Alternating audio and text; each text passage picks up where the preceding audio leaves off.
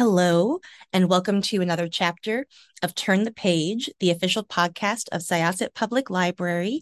I'm Jen, your co host for today, and I'm here with the author of an absolutely stunning, amazing new horror novel.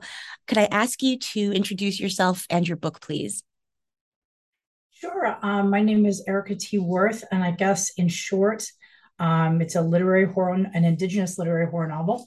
And in long, it's still fairly short though.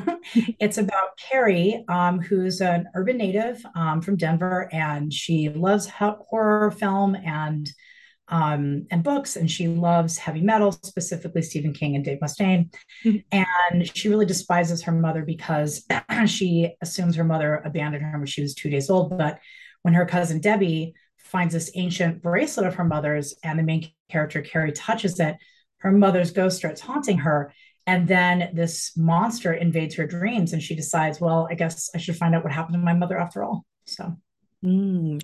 Yeah, this was such an exciting journey to go on with Carrie, and you meet so many interesting people along the way, and you learn a lot about Colorado and specifically native Colorado, I think.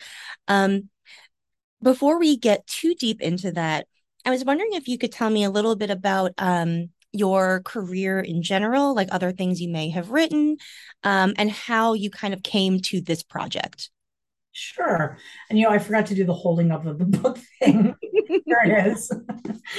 um, but yeah, I my career was kind of a funny one. My parents came from fairly working class backgrounds. My mom is of Apache, Chickasaw, Cherokee descent. Some of them are from northern Mexico. Some of them are from the southeast, and they're also of some Black descent.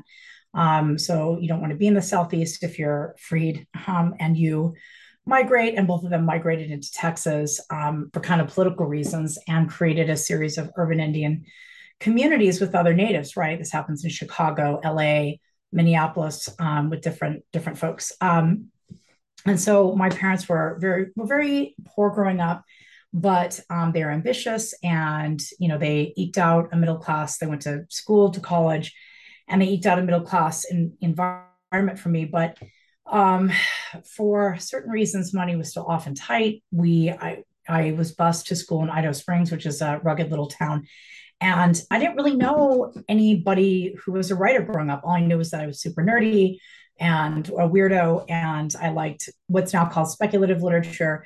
Um, and I wanted to be a writer, and I don't know why, because I didn't know any writers. And I just read all the time. I read, if it didn't involve a ghost, I didn't read it. If it didn't involve an elf or a spaceship. And someone even did try to give me a copy of To Kill a Mockingbird, and I was like, where are the dragons? So I went eventually to Fort Lewis College, and then I went to the University of Colorado for my doctorate in creative writing and literature. But that was the time in which they kind of ironed out anything that they considered to be genre, right? There were supposedly two things, literary and genre. And I was kind of a serious person, I realized. And I come from kind of a serious background, and I wanted to write serious literature. And so I wrote realism for a long time. And when it really came down to it, I just missed the dragons. I missed more specifically the ghosts, the monsters, all that stuff. And I realized that I could marry literary with any genre, that literary wasn't a genre, it was a series of conventions. And so I'm a creative writing professor, and I I've done that for years. That's really ultimately my career, and I've published poetry, I've published nonfiction articles, etc. But this is my first horror novel, and I'm super excited about it. Oh, very cool. That's a really interesting path toward this book. And I think you're right that, genre does get sort of a, I don't want to say a bad rep, but sort of like it is often seen as like the lesser of writing.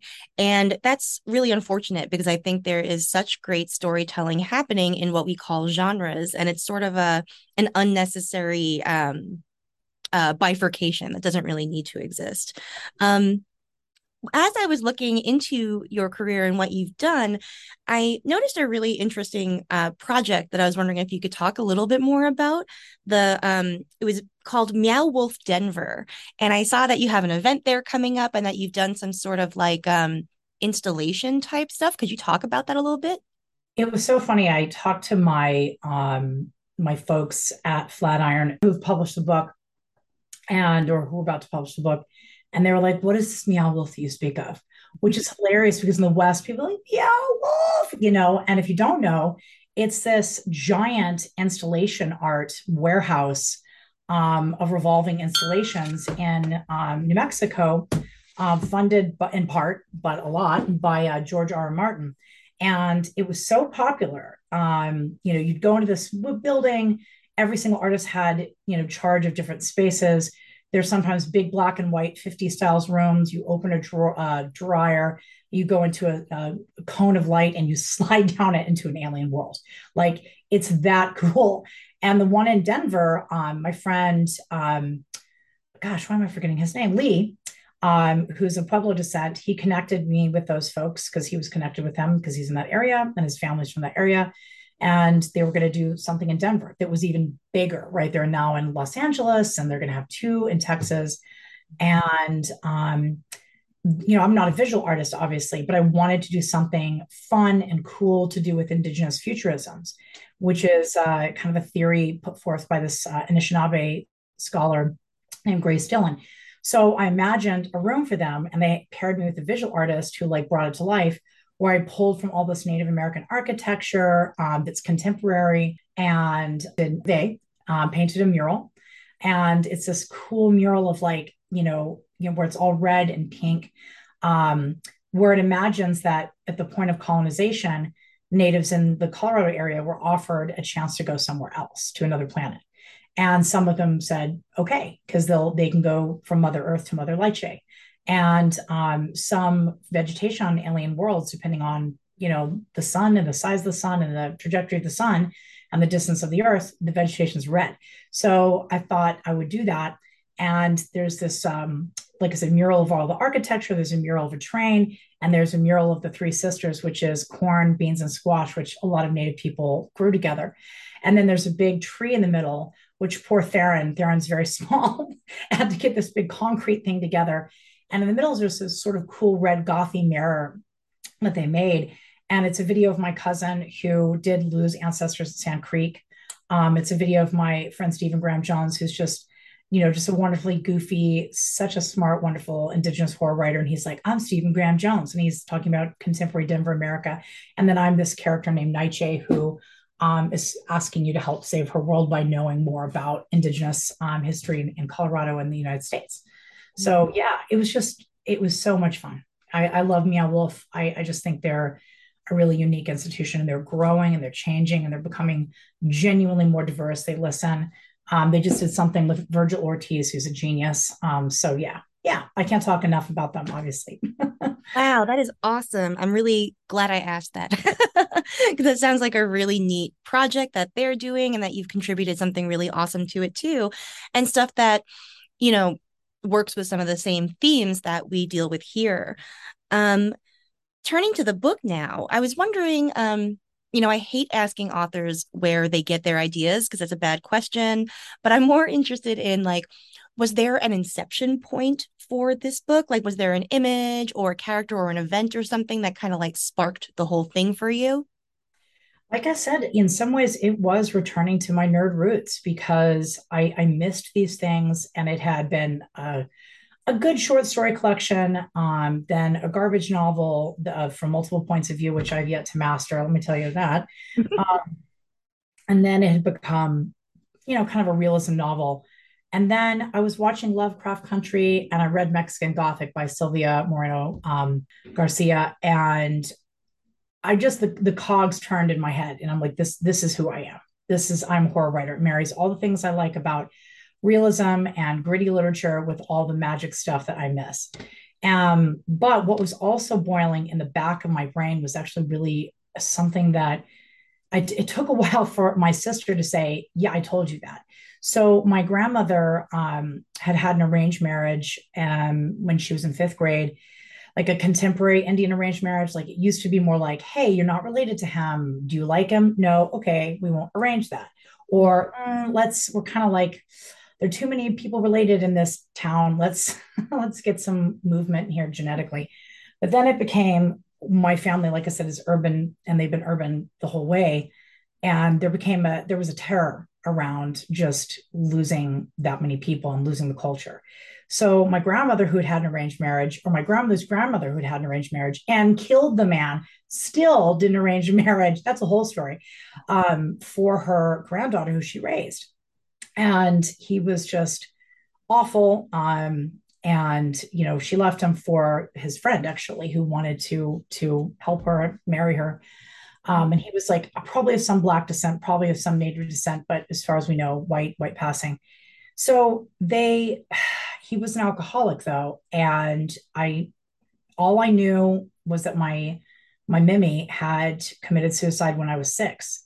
But later, when a cop looked at the paperwork, the death certificate, and the other paperwork surrounding my grandmother's death, he said to my mom, "This looks doctored, and I don't want to make assumptions here, but your dad kind of was a well-known, well-respected guy, and if they wrestled for the gun, he could just say, 'Oh, she committed suicide.'" And so the difference of opinion in my family about what actually happened has been a real soreness subsequently. And she was absolutely the matriarch of my family. And so I had forgotten that until my sister reminded me. And yet I hadn't forgotten it because it was in the back of my mind. And as I was writing this novel. Mm, wow, that is so much. That is an absolutely compelling and tragic story, and I can absolutely see how it influenced a lot of what's going on in this book. Um, yeah, there's a lot here in this book about intergenerational trauma and the way that the secrets and the deeds of previous generations can still have impact on their offspring and their offspring's offspring. Could you talk a little bit about Carrie and her relationship to her parents, and maybe even beyond her parents, like her wider kin network, let's say, because she has a lot of important connections here. Yeah, yeah. It's interesting. I was on a podcast yesterday called Talking Scared, and it's like my favorite horror podcast. And I was super nervous and terrified. But Neil is the coolest guy. But he was saying something really interesting. I told him that since the main character's mom was native and had disappeared, she was mad at her for this, or so she thought. She disappeared, right? And her dad was this white guy who was just super in love with her, devastated over the whole thing, and started drinking and driving, which he didn't do before, and ended up with brain damage. That the main character hated being native, and the journey in the book was, I actually don't hate being native. I try to make it clear, but the problem is, like, as Neil kind of finally was like, oh, this is in my head, a lot of people, because of policies of genocide and colonization in this country, and because we have these like tropes like tragic mulatto, or the last Indian, right, or the dying Indian, we imagine that the journey has to be like coming back to their native roots. In my opinion, Carrie grew up with a very traditional person in her community, who could be called a curandera, or a spirit person, or a spiritual advisor. And that's Auntie Squeaker. And so Auntie Squeaker is distantly related to her. And like, she's this sort of community figure, and she helps people with abortions if they need them, with, warts cure if they need them, things like that. And so she has a kind of base. What she is a Gen Xer who's working class, who has no interest in spirituality. She has the archetypal of her generation, right?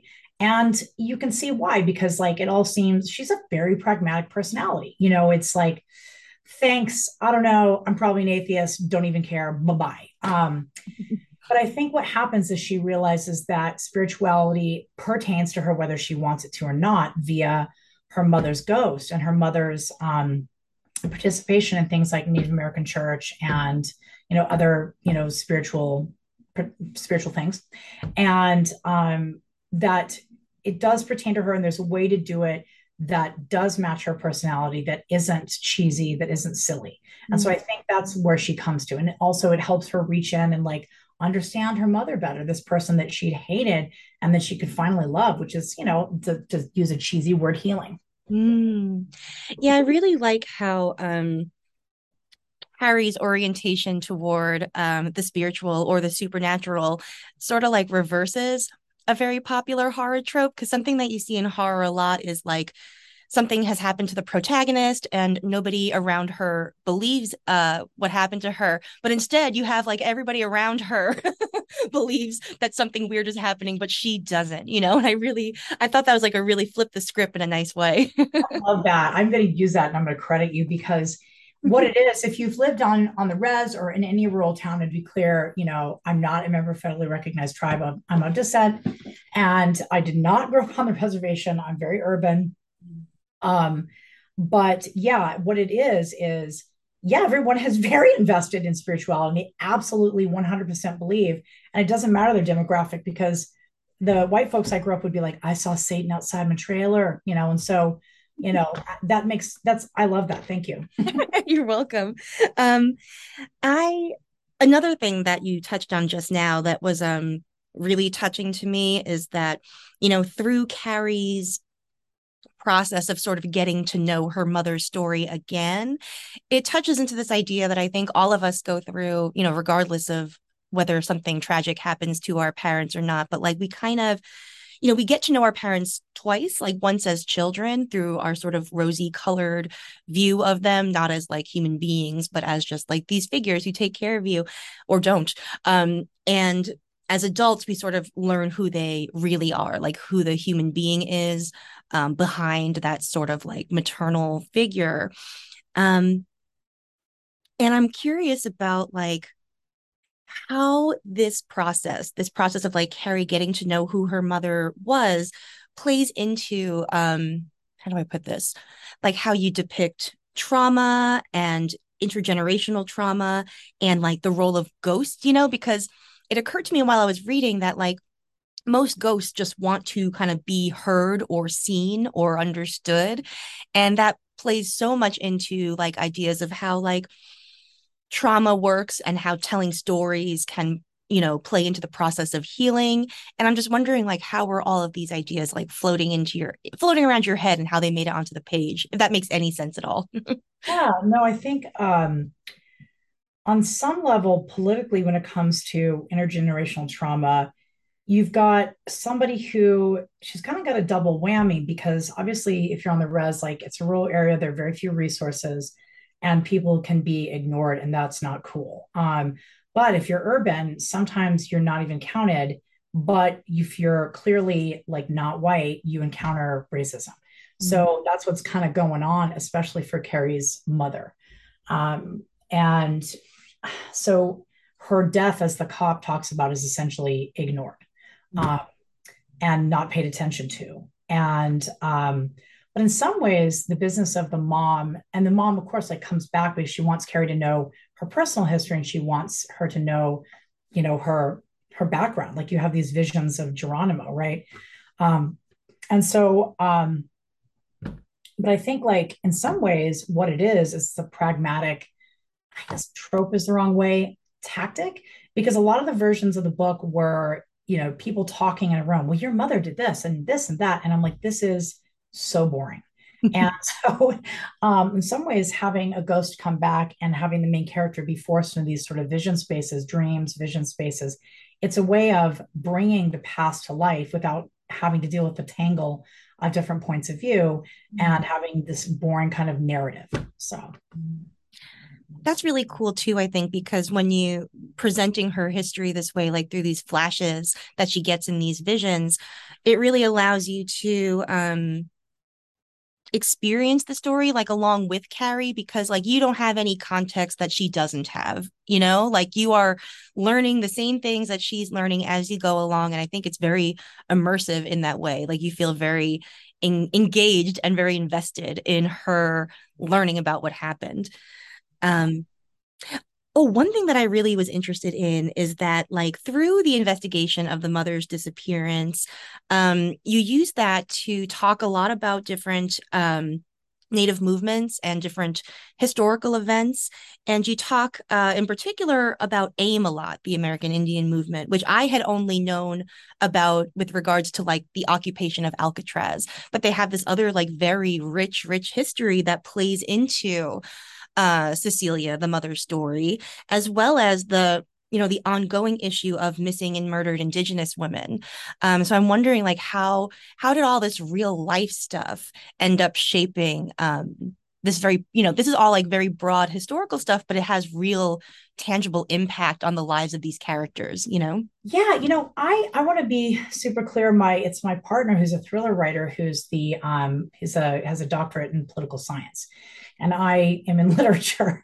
But as someone who's like my family, some of them were like huge Native American church, huge powwow goers, and then they became like evangelical, right? Mm. Um, so I have some exposure to these things personally, politically, and I also did my research because I think most people in Native communities know that, for example, when it comes to Anna Mae Aquash, who was an activist in AIM, there's a lot of question about what happened to her, and I guess it triggered feelings I had about my grandmother Mm. because AIM, I love the idea of AIM as like a strong Native American movement that goes and occupies and demands and, makes people aware that it's not this abstract idea of Indianness, that when we're talking about land back, we're talking about reclamation and we're talking about, very concrete things, spirituality, language, things that really matter to us. But I think also, unfortunately, why I'm unclear in the novels, because I think a lot of people are unclear, which about a lot of things that happen in AIM. For example, there's a big controversy around Leonard Peltier. Did he do it? Did he not? Even in the Native community, there's this, did he murder this cop or not, right? Or did he murder other people? Blah blah blah. Anna Mae Aquash. Did the cops murder her? She was an activist. Did the men in AIM murder her because she was trying to be sort of an equal? Did the women murder her because they felt competitive? Because Anna, was pretty and had, the attention of men. So I think there's a lot of mystery in that space that I wanted to kind of put in there. And it's every native has some relationship in some ways to AIM. Everybody does. So I think it's important to kind of like acknowledge that. So Yeah. Yeah, it's a very it was like a very interesting way to learn more about the group and about the various just things that were going on throughout basically, I guess, the mid-century into today. And I think it speaks to how the inability of some of these individuals to get closure speaks to like wider systemic things, because a lot of the stuff that you were talking about, like language and spiritual practices, were stuff that would have been like specifically suppressed through like re-education movements and all those like the terrible schools and all that kind of stuff. And so because these things are being ignored by the system, by the police, by the government, like people are denied their closure, if that makes sense. So you can see how like political events and political happenings can have just this like very real impact on individual lives. yeah, I think the thing to remember is that it wasn't until 1978 that spirituality in the United States was made legal again for Native people. Like our spirituality was illegal until 78. I was born to expose myself here in 75. And then you have Canada, the United States, and Mexico with very different ways in which they deal with the assimilation of their native populations. The United States is obviously about removal and suppression, and you have the boarding schools and some day schools of re-education. And my grandmother went to a day school because she was already assimilated because she was urban, which did mean she got to go home and speak her language with her grandmother because her grandmother spoke 5 languages. Now, her grandmother did try to stop it at one point, though. And she do the thing that I saw countless Navajo or Diné people do when I went to school, which is like they're talking Navajo to one another.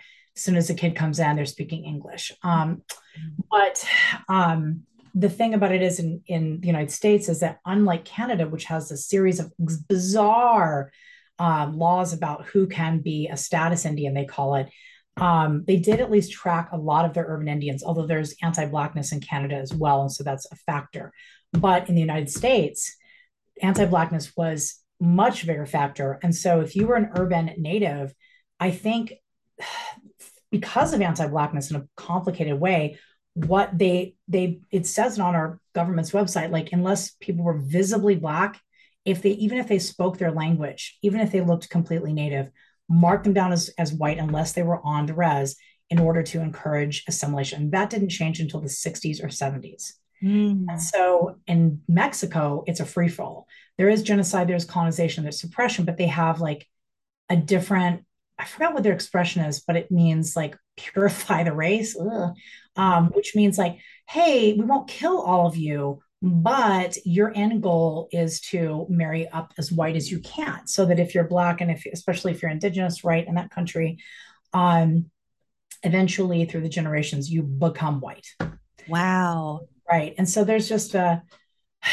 a lot of differences that I think people sometimes exploit because they don't understand or they do understand and they want to like apply the standard to that and you can't. So Mm.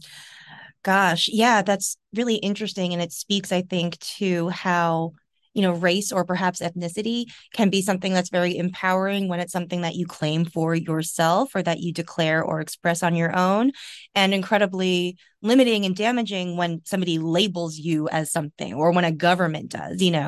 And there's just so many different identities that are being navigated, obviously in history and current day, but also in this story. Like Carrie Carrie and her circle uh, have a lot of different identities that they sort of have to wield at certain times in order to get certain things done. And I think this book is very attentive to how identity is something that you can claim or something that can get like foisted on you. yeah, I think that makes a lot of sense. Mm. Yeah. Um, so not to change the topic too much, but to talk about another aspect of it. So we've talked a lot about the ways in which this novel is like a love letter to native Colorado, but it's also a letter to like Stephen King's Colorado. And he plays a pretty big role in Carrie's life through the stuff that she reads. And some of the touchstones from his books even play a really big role in this story.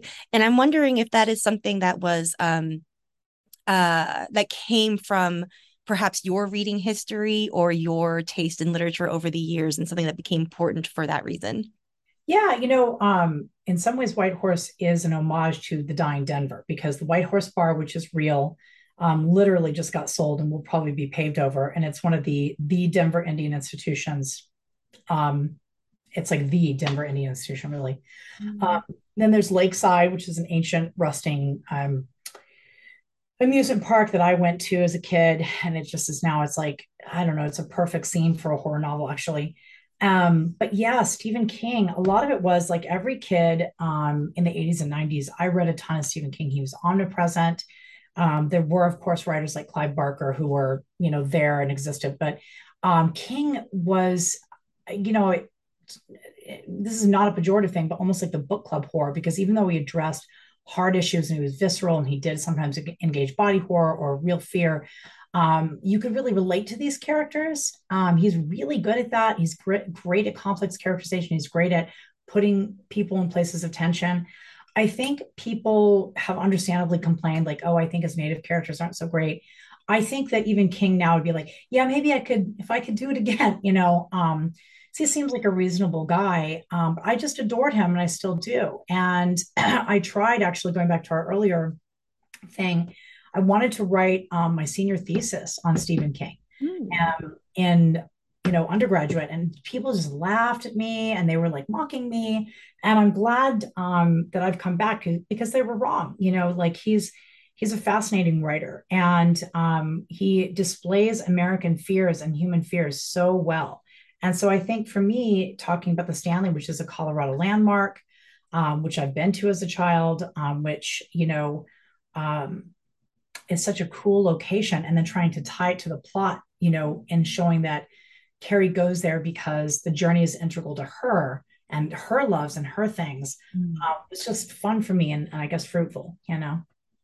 That's really interesting. I think I hadn't really thought about that the way that like Carrie's life and interests all sort of get like intertwined with her mother's history and her journey. So both of their stories are really important to her uncovering the truth of what happened. Um, Switching back to native Colorado a little bit. You talked about some places that are real, and I was wondering about another one too. There's a place called Mutiny Now, and I did notice that there's a place with like a similar name in Denver. But that like another one that was sort of based off of real things, kind of. Oh yeah, and quickly to go back to the Stanley, a funny personal anecdote is I went there for research my with my niece who's like my little helper, right? Hmm. And she's so cute. And you know, she was 14 at the time. And as much as I'm cynical about anything paranormal, I in the middle of the night, like supposedly it's we were in the room that is in the book, and supposedly there's like a white guy who stands in the corners and glares at you. He'll scratch you if he doesn't like you. So we went in there, we got him a spirit plate, and we talked to him. And every time we talked to him, the light would waver. Oh. Yeah. So and then in the middle of the night, like I'm like, Maeve, could you turn on the light? Because I have to pee. Like I was so scared I couldn't turn the light on. As to Mutiny Now, I freaking love Mutiny Now. It's absolutely a Denver landmark. It's had many names over the years. I've almost forgotten them. When I was in grad school, I bought a signed copy of Langston Hughes, The Weary Blues there. Mm. I busted out a credit card for that. And I still go there. I went there the other day. It is absolutely Denver landmark. The guy, it's in my first novel too. The guy Jack Jensen is an artist and he used to own it and he sort of gave it over, but only to people who'd keep it like it was, which they do. And he's a total character. He does these really sarcastic kind of postmodern paintings. And at one point, someone had said like, "Hey, I want to pay half," and they're so cheap for what they are. And he cut it in half, and he's like, "You can have this half for $30." And it's in Mutiny Now still, and it's great. Like it's got books and comic books, loads of comic books, a coffee shop.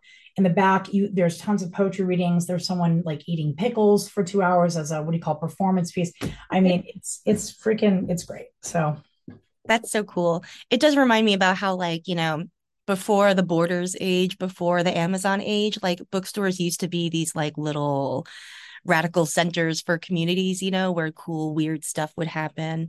And you get some of that. Like there's some places like that in New York and it sounds like there's some others too. But um yeah, like this book is very much about all these places that kind of are like unofficial community centers because like bookstores are really important and bars are really important. Like not even the White Horse, but like a bunch of other bars that get mentioned. And like they're all just places where people can connect when you don't necessarily have someone like at home who you can maybe talk to, or you have like a pretty small friend circle and you want to talk to people in your community. And I really love these kind of like makeshift family spots, that become like your networks, your support networks.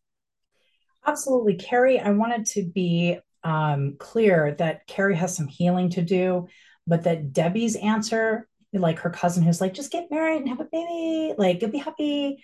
And my character's like, but are you happy? And those answers are not the right answers for her, even if she heals. And that Carrie is just an independent person. Um, Mhm. and she's self-educated. I wanted, even though I have a doctorate, like I wanted to give self-education a real real respect here. Like, because like a lot of the people I come from, some went to college, some didn't. Carrie knows about horror. She knows about heavy metal. She knows about old Denver. And if you go on Broadway in Denver, it's still anyway got these like great Denver landmarks. The Hornet, Mutiny Now, the Brutal Poodle's kind of new, but it's there. And Carrie, I think a better world for Carrie would be treating her cousin a little more like less a mom and having at least one or two friends and maybe a consistent relationship where they did not live with her because Carrie would probably cut them in their sleep. So Yeah. Yeah, I feel like Carrie's home space is pretty sacred and she doesn't want random people traipsing through it. So wow. Um, well, I love this book so much, and I'm so, so thankful that you came to talk about it with us. Is there anything that you're working on now that you're able to talk about or that you have coming up? Yeah, I'm working on a novel called Room 904, and it's not announced yet, but it looks like Flatiron is going to acquire it. Mm. And essentially it's about a woman who's kind of like, she's also kind of sarcastic, but she is like new Denver. She's a millennial and she likes shiny things when Carrie's like, no, thank you. I like the gritty.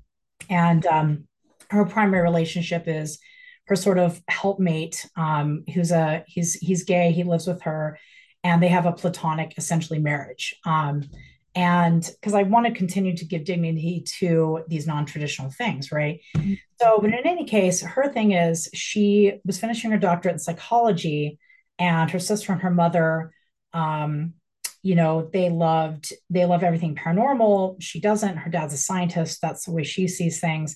And when her sister gets involved with this cult, the last night of her when she's celebrating, when Olivia's celebrating her PhD, her sister calls and says, you need to come to the Brown Palace and help me. And she's like, just come here, and she suicides. And then she's like, her sort of powers are turned on, and what happens is she has to abandon her academic career.